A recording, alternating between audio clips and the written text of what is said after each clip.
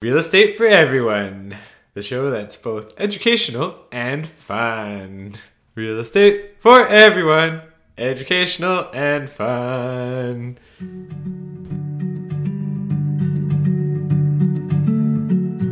All right, today welcome to Real Estate for Everyone. This is a short episode to help everyday person navigate the world of real estate. Real Estate for Everyone. Here we are with Catherine, executive producer. What's up? And I'm your host, John. And welcome to Real Estate for Everyone. Most people are thinking that something's about to happen and things are changing. And one thing for certain is that everything in life is changing. And hopefully good things, but sometimes bad things. Sometimes because of how the real estate interacts and with our physical space and with who we are and how we use it, we are all constantly changing. You gotta move. And that's what we're talking about today. Reasons to move. Reasons not to move. Renting or buying. What makes an everyday person have to move?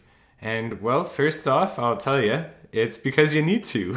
Life and death happen, and losing money, making money, delays, divorce, going crazy, new babies, better possibilities, more life, room for your life as things go on, as you get foreclosed on. Everything's changing, and that is the reasons that you may need to move. If you need to move, you need to move. You know if you need to move. And if you know that you need to move and you're delaying moving, well, you pretty much should be figuring it out and doing it, because where you live is the most important thing about how your life plays out. And having a place that's comfortable and affordable is super important. If you're putting off moving when you know that you need to move, you could lose the house and lose even more money. And that's not fun. Back to reasons to move number 2, on a positive note, would be for work or for school. A lot of times people are moving for new jobs, for long-term goals they're committed to. Sometimes this could be that their kids need to go to a certain school or to shorten commutes, family lifestyle. So if you're moving for work or for school, those are great reasons to move. And oftentimes you're wondering, do I buy a house? Do I rent a house? What's the best way to go? And we're going to talk about that. Now, the third reason we have to move is major life change. Dealing with every day and you need a place to sleep. So sometimes life is changing and you need to move. And that's going to be the catch-all for everything good or bad that could happen to you. A lot of people are moving for investment purposes. They're looking for ways to save or to make money, or they're trying to make a plan that can sustain them for retirement or beyond. And if you're thinking about investment purposes, you really just got to look at what is your plan and to choose the house that's best suited for that plan. It's costly when you're trying to change the plan mid-course, switching back and forth. So if you're moving for investment purposes, make sure you think it out. The last reason you need to move is for others. You could be trying to find a place for your family to sleep and work, and that's, if you're buying a place to move, you gotta buy a place to move.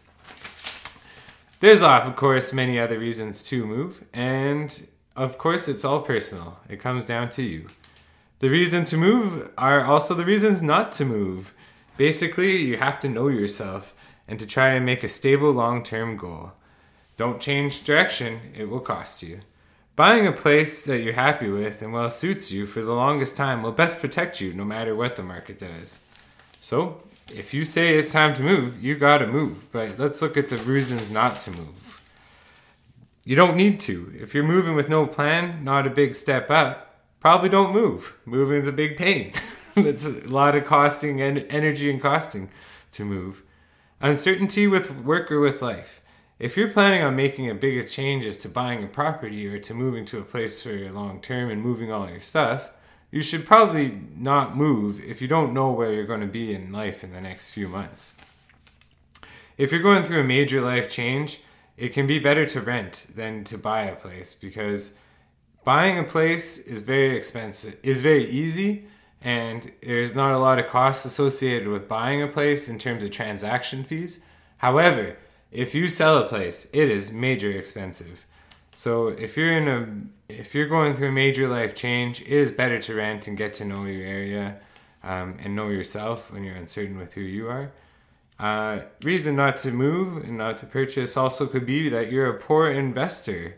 You could be going to extremes and thinking about buying things that might be super low priced and trying to get these crazy returns on rent without properly analyzing the risks associated with buying different things. And so if you're just thinking to move and you have a history of making poor investment decisions and you're on a track to make another risky investment decision involving real estate, you probably should rethink it, because real estate can really be costly in the long-term consequences of making a wrong step. This could be overestimating your abilities, underestimating costs, renovations, underestimating timelines, overestimating future income, thinking a job's secure when it might not be. And also, a reason not to move is if you're doing it for other people. Realistically, you need to look out for number one when you're dealing with your own real estate, because it represents your place of living. And if people are asking you to co-sign for them, or if the people are asking you to buy places with them that you're maybe not totally comfortable with, it can lock you into a situation that you may not be able to leave so easily. Therefore, it's probably not a good idea to move for others if someone else is pushing you into moving and you don't really feel comfortable with moving with them. Now that I hope that kind of falls into your category somewhere.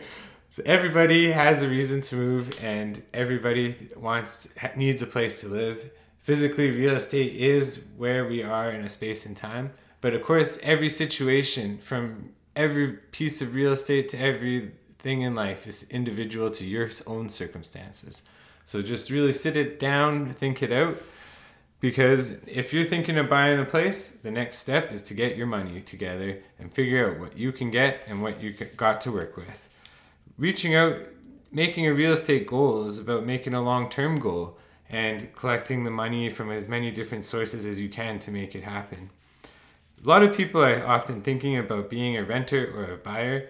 I personally lean to buy because of the market that I live in and the various opportunities and rental costs, and how mortgage rates are somewhat consistent with what the rental rates are themselves. And there's also a lot more stability to being the owner and master of your own ship, really, as far as buying a house. Of course, this comes again to your individual circumstances about affording it, trusting it long term, because real estate amplifies the risks that face you. If you own a house and it starts sinking into the ground and has major foundation problems and you don't fix it, the whole house is going to get wrecked, and you could stand to lose a lot more than if you're just a renter at that house. Owning protects you from other people having you to move with no notice, as your landlord could say that they're selling the house at any time. You have more agency in your life if you are an owner. Also, you have that asset that could be bought and traded through time, which can be a store of value and a major part of a financial plan. But with renting, it's a lot easier to focus on your other goals if you simply live your life without a property. However, you're also vulnerable to risks where it could be the night before you might have finals coming up and your landlord's evicting you because they want to sell. There's not a lot you can say in some cases. Many people try and make examples of disciplined investors, saying that by saving by renting, investing in the proceeds from those savings. But this assumption's on the thinking that housing and market and real estate is going to go up all the time, with the stock market always going up. And there's been a lot of exceptional returns in both fields lately, but that doesn't mean it's going to continue for both timelines. So really, you need to evaluate the stability of your own life and buy something that's going to serve you in the long term, so that you don't have to worry about if the housing market crashes or goes up or down, or have to worry about the stock market crashing, going up or down, and having these savings rates. So those are the reasons to buy a house, not to buy a house, and whether or not you should rent or buy. I encourage you to think it through. I've had a lot of success with buying and owning property, fixing property, and I'm really glad that I took that journey. but I've also really enjoyed being a cheap renter sometimes. So I get both ways. And some markets, it's just a lot different than other markets. So there's no catch-all advice. And you have some places where like a condo is millions, almost $1 million, whereas houses in other markets, houses could be $400,000. It comes down to what your wage can support and how stable your income is to be able to pay your own loans and to be able to pay what you sign up for, so that you can hold on to it and not have anybody take it away from you, eventually have it paid off, and be able to continually do what you want on your property when you want and with who you want. Within reason, of course. And thank you so much for coming to Real Estate for Everyone. Next month, we're going to make up a new topic and have a new conversation about real estate. And hopefully you found this helpful, and good luck with your plans to move or to not move.